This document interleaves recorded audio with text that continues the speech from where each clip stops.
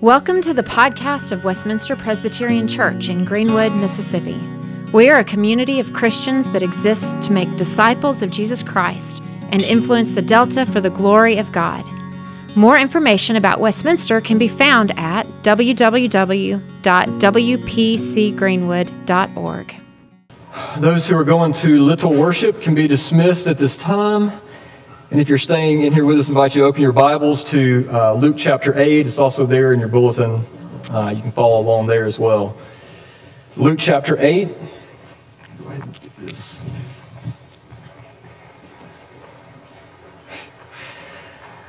So last week, and by the way, for anybody who is visiting with us or this is your first time here in a while, we've been going through the Gospel of Luke, week in and week out. And so we've worked our way up to Luke chapter 8. Last week was that famous parable called the parable of the sower.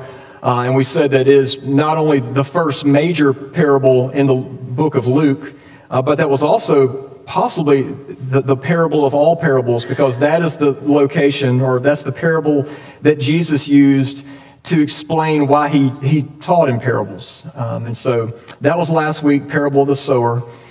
And so we found last week that not everyone who hears the word receives it by faith. But when God's word is received by faith, it's very much like fertilizer to the soil and or soul. It causes change, right? It causes growth to happen in an individual believer's life. And so that we're not left wondering this morning, Jesus is continuing on that theme, but he attaches that parable to a smaller parable here in his teaching in Luke. He gives us a very simple, very clear picture of what a listener of his word looks like. And so, spoiler, we haven't even read the passage yet, but this is what today's entire sermon is about. This is the point. Jesus said, his followers are those who hear the word of God and what? Write a theology textbook? No. You hear his word and homeschool? No. No. You hear his word and you put crosses up throughout town? No. Jesus said his followers are those who hear the word of God and do it. Just period. And it's so simple. It sounds so simple, right? The problem is we don't live in a vacuum in this fallen world. And so we have the world, the flesh, the devil. Sin is constantly challenging us in this. And so before we even begin, here's just a few questions to be thinking about. What has been the result of all of your Bible reading? All of your prayer, all of your coming to worship. What's been the result of that? Have you ever started doing something simply because of Jesus' love for you? Have you ever stopped doing something simply because of Jesus' love for you? I mean, what does your life, your practical everyday life, say about your soul? Well, before we get too far, let's take an opportunity to hear God's word, and then we'll dive in as Jesus talking about what a soul, what a follower looks like. Luke 8, 16 through 21, this is God's word. Jesus said, no one after lighting a lamp covers it with a jar or puts it under a bed, but puts it out on a stand so that all those who enter may see the light. For nothing is hidden that will not be made manifest, nor is anything secret that will not be known and come to light. Take care then how you hear. For to the one who has, more will be given, and from the one who has not, even what he thinks that he has will be taken away. Verse 19, then Jesus' mother and his brothers came to him, but they could not reach him because of the crowd. And Jesus was told, your mother and your brothers are standing outside desiring to see you. But Jesus answered them, my mother and my brothers are those who hear the word of God and do it. It's God's word. So what does doing God's word mean? To be a hearer and a doer, what does doing God's word mean? And of course, we could spend years of sermons unpacking this, right? But in our passage this morning, we see it means at least two things.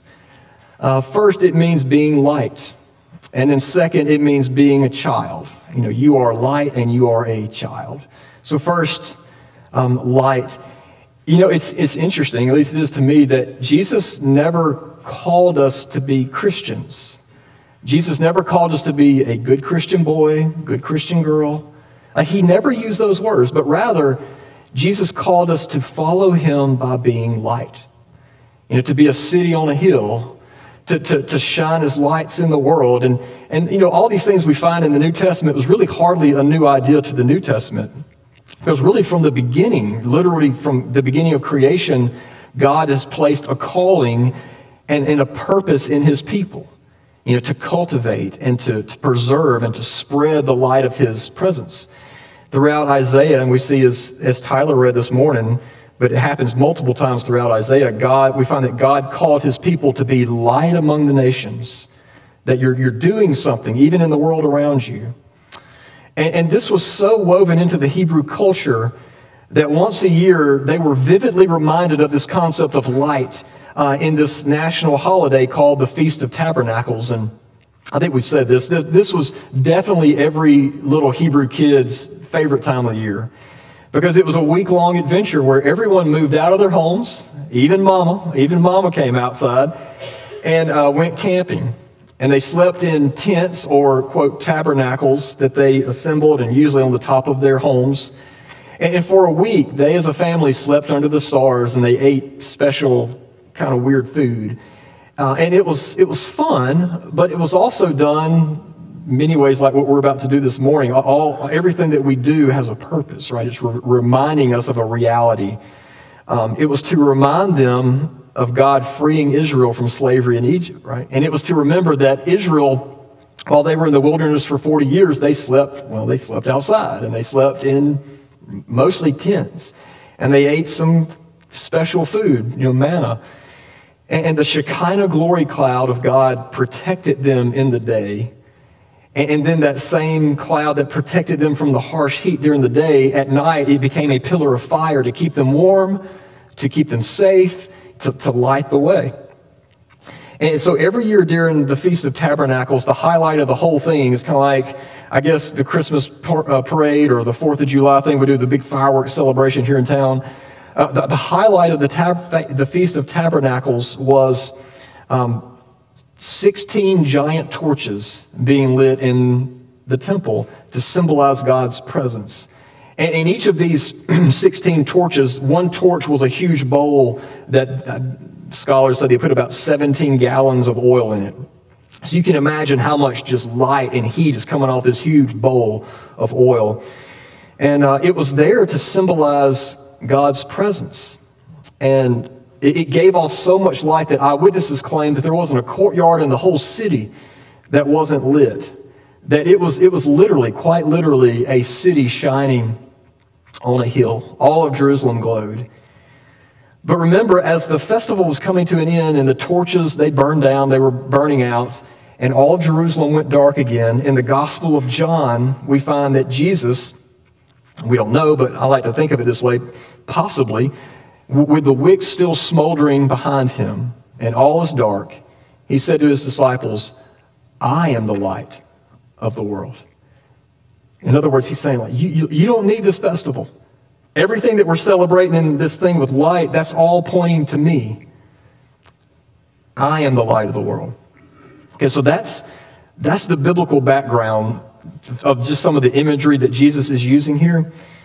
But so now let's dive in. I don't know about y'all, but I remember hearing this passage as a child, and just very literal reading, you know. And as a child, I remember thinking, maybe faith like a child, like, what an idiot, right? Because I didn't know much, but I knew that if you put a candle or an oil-burning lamp under a basket, or in our passage, you put it under a bed, like not only are you not going to have light, but you're endangering your whole family. I mean, you are 100% going to burn your house down, right? And so for me, and this is like, I'm a child of child of the 80s. And so if you're a child of the 80s, it's like quicksand, shark attacks, and open flames. Like all that is like danger, Will Robinson, do not proceed. And now, though it is dangerous, I guess we could go that direction. It is dangerous for our souls and the souls of our children, those around us, to hide what God has created us and redeemed us to show, right? To just lock it up. You put that under things get hurt. But that's not quite Jesus' point. So since what Jesus is describing, it sounds dumb, it sounds insane in the year 2022, we need just a little cultural interpretation. So think of it this way. When you have someone to come over, someone's coming to your house, you're having guests over, there are some things that you want them to see, right? Some things in your home that you're proud of. You kind of display so that you want them to see it. So Jude, when he has a friend over, it's like with the skill of a museum curator, right? He just lays out his Nerf guns, ordered out in the Pokemon cards, and it's like all the light is perfect so that his friends can see what he has, right? Well, there's also things that you don't want people to see, right? There's also things, maybe you don't want them to see that huge pile of laundry that just keeps growing. And so I don't know, I'm not going to say everybody, but I know some people, I think we are some of those people that we have a place for that, right? We have a closet, a bedroom, a car, wherever. You just grab everything you don't want people to see, just chunk it in there as if it's, hey, nothing to see. We're good, right? It's always this clean here. And so in the ancient Near East, they had a place for that too. In the ancient Near Eastern homes, they typically would have a sitting room that would have these couches, what Jesus calls a bed. And anything you didn't want out when your guests came over, anything you didn't want them to see, you just kind of stuffed under the bed. Just kind of put it out of the way. That's where you put things when you didn't want them to be seen. Okay. All right, so this is what Jesus is teaching is not just this sweet little parable. What he's saying here is a call from God. In light of the previous passage in which Jesus said, look, 25% of the field even receives the seed. Jesus is saying that there are many so-called followers of Christ who get their light out on Sunday, right? Or at the very least, an hour on Sunday. And they let it shine and appear to be all about some Jesus. But then around town, on the job, with certain friends, or in their homes, they don't want anybody seeing that. And so they hide it away where no one else can see it. Very much akin to the rocky or the tangled, the compromised soil from last week. It's someone who very much loves some of the trappings of Jesus, the concept of peace and hope, and we have this camaraderie as a community. They love that, but they're not living the gospel. As far as their life goes, they're just as bitter, just as unforgiving, just as graceless as they've ever been. And they've taken the light of salvation, the fire of the gospel of grace, and they've hidden it away. There's nothing to see here. And so please hear me. If this is describing you, which in a room this size, it most definitely is describing some of us. This isn't a shame on you, and you need to do better, and you need to try harder. No, Jesus is in love. This is a call to come to the truly good way. He's saying that you're missing out on the good way. This is an invitation to come to Jesus and live as God created you to flourish best, for the gospel fire to shine through you. And so in love, I love that. Jesus didn't have to even say this, but in love, he did. In love, Jesus warns that if this is you, you are what would be called a cultural Christian today. You treat your Christian life kind of like you do your seasonal decorations at your house.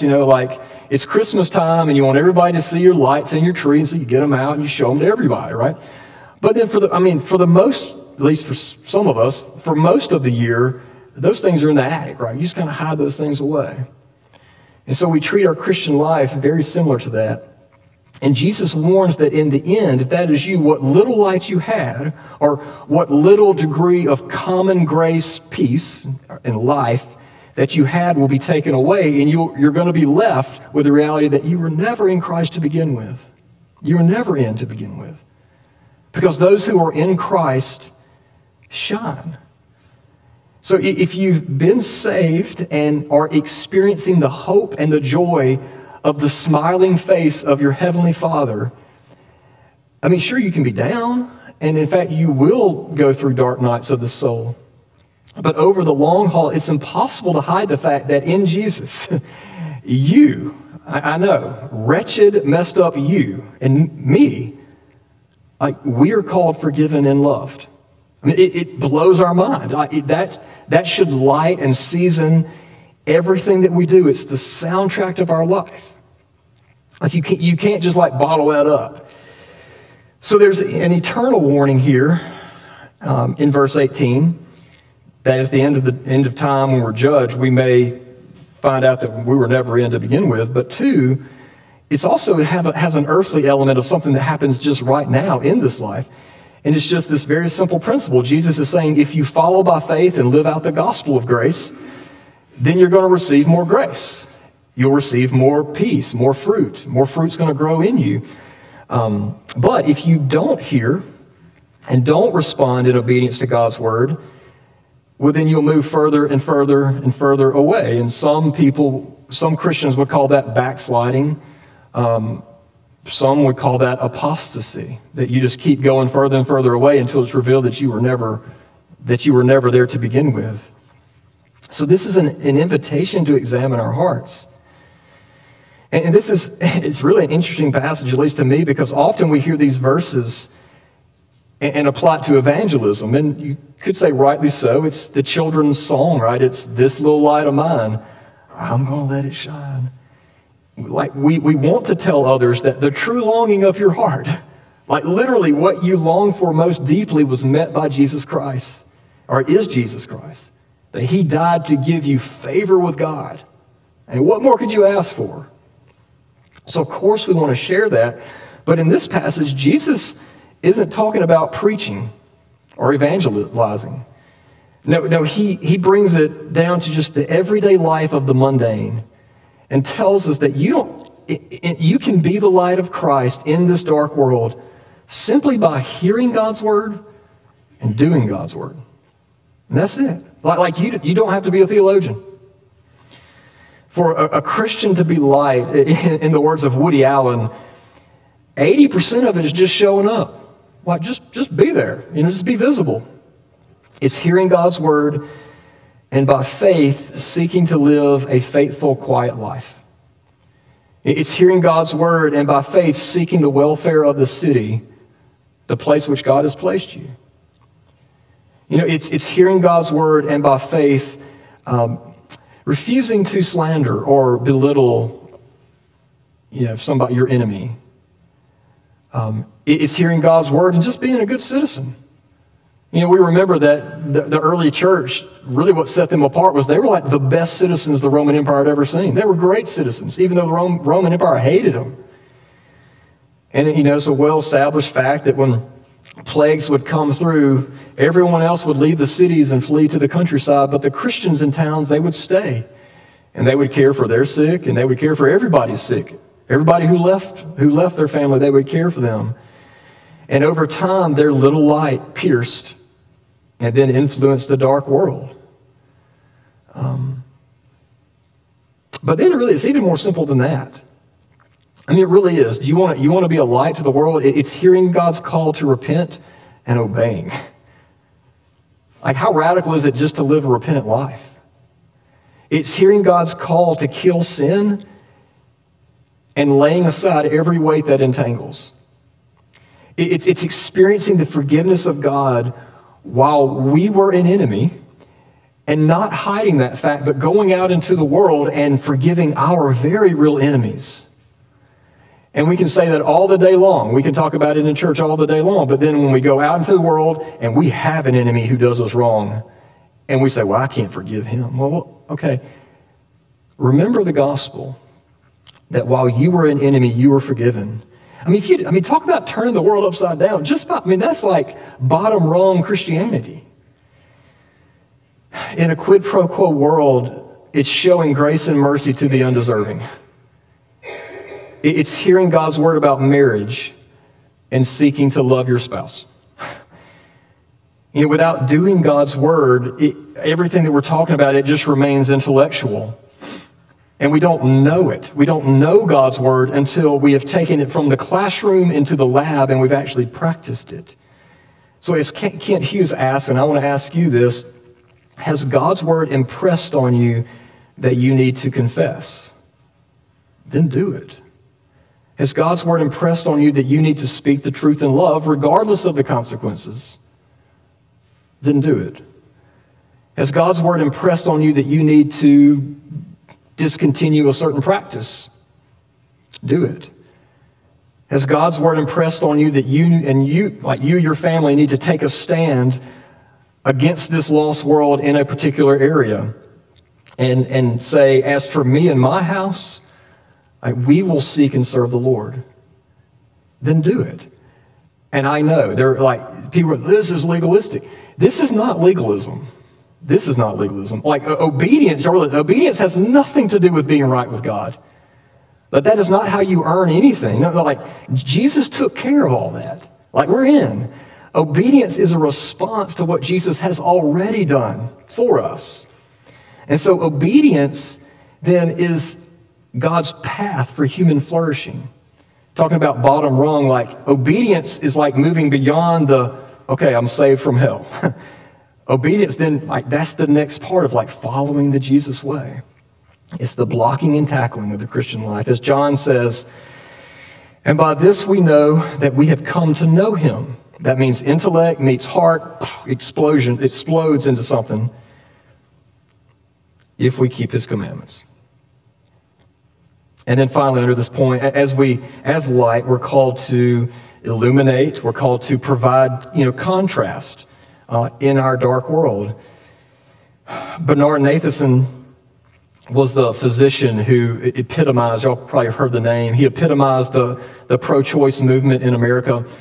And he claimed to have personally been responsible for over 60,000 abortions until one day the light of ultrasound technology revealed to him what they didn't know before they could see what was going on. And he could see, and as a result, he was plagued with a mountain of really condemnation and guilt. So great that it drove him to Christ because there was nowhere else he could go for his guilty conscience to be cleansed. Well, as light, Westminster, we're called to be very much like ultrasound machines. That we don't fall for the surface charades that everybody's playing. But we can see underneath the surface to what's really going on. The dark underbelly of our fallen world. But not only do we reveal the sin, we also reflect the Savior, the one to whom our sin can be cleansed. J.C. Ryle said, the highest form of selfishness is that of the person who is content to go to heaven alone. He says, no candle which God lights was ever meant to burn alone. So as followers, at our core, we are light. We're light. But that's not all that Jesus says. Second, and as we close, as followers, at our core, we're also children. We've got to remember we're children. We're God's family. Verse 19, then his mother and his brothers came to him, but they could not reach him because of the crowd. And Jesus was told, your mother and your brothers are standing outside, desiring to see you. But Jesus answered them, my mother and my brothers are those who hear the word of God and do it. All right. Jesus isn't trying to dismantle the nuclear family here. Though, and we know this, there will be times in our lives in which our calling to be a faithful member of God's family will take precedent over being a faithful member of our earthly family. But that's not Jesus' point. He's not saying disown your mom and your brothers. Jesus is saying, he's really using this as an encouragement to receive his word. And so it's as if he's saying it one more time for those in the back, just so y'all could hear me. One last time, he's saying, if we've been saved by Jesus, then God has adopted us into his family. And we didn't do anything to get in. We got in because of his outrageously gracious love for us in Jesus that brought us in. And so Phil Ryken says, we're his children with all the rights and privileges that come with belonging to his household. He says, even if you have no living relatives, or if your earthly families reject us, God still says, I will be a father to you, and you shall be sons and daughters to me. And so we see in the gospel that we're in the family because of him, and because we're in, we actually start taking on the family likeness. You know, as a child, I've probably mentioned this, as a child, I didn't want to be a pastor. All I wanted to do was be like my dad, right? All I want to do is drive a tractor and milk cows. I mean, to a kid, there's nothing better than that. That's life. And so what's wild is I'll ask the same to Jude, and Jude, what do you want to be when you grow up? And Jude will say something like, the other day, it melted my heart. He said, Daddy, I want to be a pastor like you. But then he said, I want to be a pastor like you or a zookeeper, zookeeper, either one, it's fine. It's normal for kids to do that, right?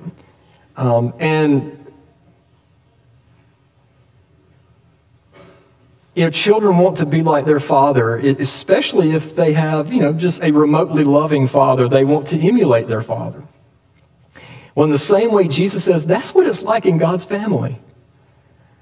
That God's children are those who want to be like him, and they do that by hearing and doing his word. I mean, really, what a reminder, right? And what a reality. They say that, blood is thicker than water, but in Christ, we are tied to the family of God by his blood, so we have that, but also we're tied in by the Holy Spirit, which is a bond that is thicker than water, which means though we stumble and fall, and when we forget the gospel and the shame, Jesus says there's no condemnation for those who are in Christ, and yet we go through life and we feel condemned sometimes, even if we're believers, and we forget the gospel, and the shame and the condemnation creeps back in. In Jesus, we have one who is not ashamed of us. We have one who continues to pursue us, truly, truly saying, you are not heavy. You are my brother. You are my sister. And not even hell, nor you can snatch you from my embrace. And so, Westminster, if you are in Christ, you are the beloved. You are the beloved. You have been bestowed the title of son and daughter, and God has given you the privilege of following him by being light in the dark Mississippi Delta. So shine on. Shine on. Let's pray.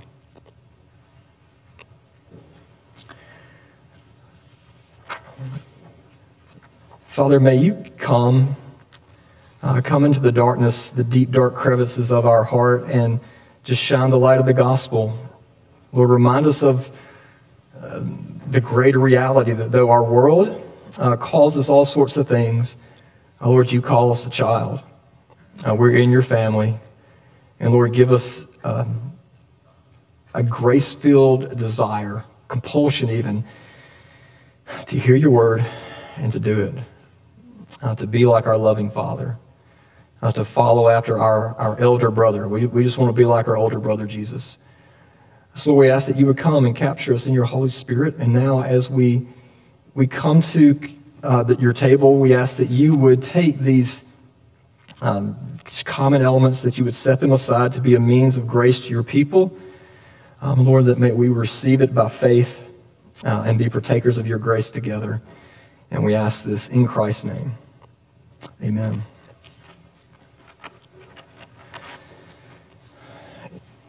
I was watching an interview this week with the director of Dune, not the old 1980s version of Dune, but the new version of Dune.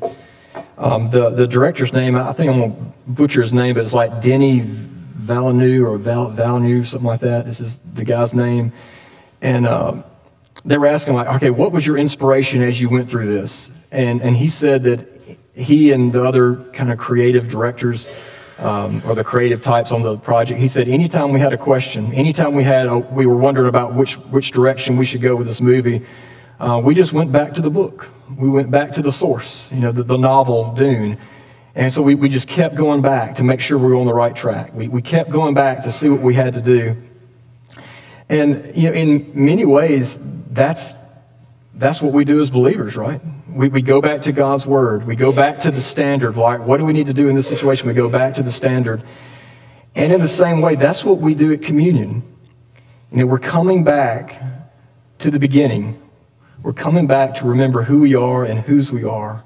If there's any questions. So as we come to the communion table this morning, we are reminded of one thing, that we have a need, like a deep need, like such a need that God himself had to die.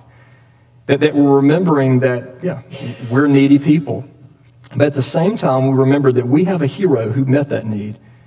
That Jesus shed his blood, he gave his life for you so that you could have life. So we're reminded of that. We're rehearsing that and celebrating that. Third thing, we're reminded that, you're not some just deadbeat orphan, that you actually have access to the Father. That he invites you to his table. That he invites you in Jesus, you have access to the Father by grace. And then fourth and finally, we're reminded that this isn't just wishful thinking. This isn't just like, some religious thing that we do to feel better about ourselves. But this is actually a present reality. That the Spirit is here. And just as we partake of these elements, we're reminded that as we, quote, feast on Jesus, that the Spirit is in us just as much as these things are in us, continuing to shape us and form us into after Christ likeness over time as we go through this life. And so we remember, we celebrate, we receive, and we shine. This is not Westminster's table. This is the Lord's table, which means if you are a believer, if you've confessed Jesus to be your Lord and you are a member in good standing of a gospel-preaching church, then the table is wide open for you. Come and receive. But if that does not describe you, if you are not a believer, glad you're here. But as we just ask that as the plate is passed, you just let it pass by. But we encourage you to use this time just to think, to ponder, to think about, do you have a need? And if you had a need, who is the Savior of your need? Spend this time in prayer. We ask also children, if you have not made a public profession and joined the church, just let it pass as well. This is something that we do need to kind of know what's going on as it's passed by. But for everyone else, the table is open. Jesus, on the night in which he was betrayed, he took bread, and having given thanks, he broke the bread. And Jesus said, "This is my body, which is given for you. Take and eat in remembrance of me."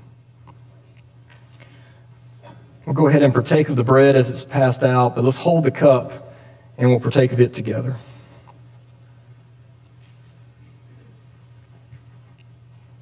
Thank you.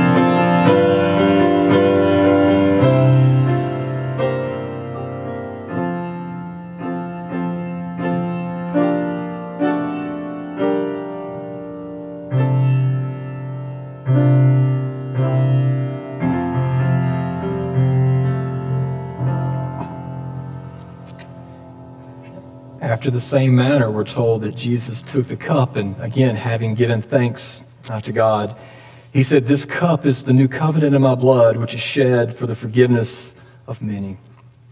Come, drink."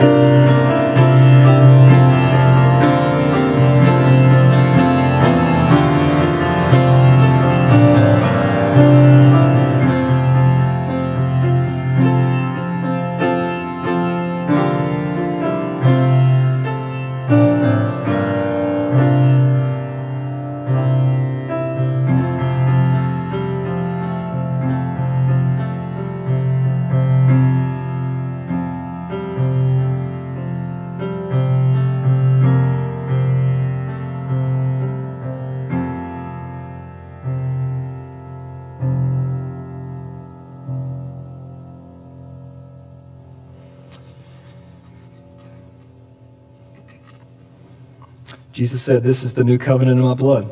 Drink from it, all of you." Let's pray.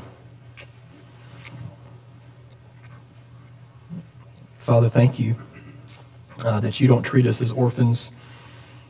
Lord, we don't deserve any of this. Jesus didn't have to come. He didn't have to say the things he said. We could just live our short life on this earth. But Lord, you wanted more for us. Out of your great love, you sent Jesus to die so that we could live. And Lord, you didn't leave us alone. You left us reminders, sacraments, signs and seals of what you have done and are doing in us by your Spirit. So Lord, may we eat and drink by faith. And Lord, may you bless us and keep us. And we ask this in Christ's powerful name. Amen. Hi, Richard Owens here. I just wanted to take a second to say thank you for listening to the podcast of Westminster Presbyterian Church. Our prayer is that the Lord would use this message to encourage you in the gospel, and that you would find Jesus to be more beautiful than you ever imagined.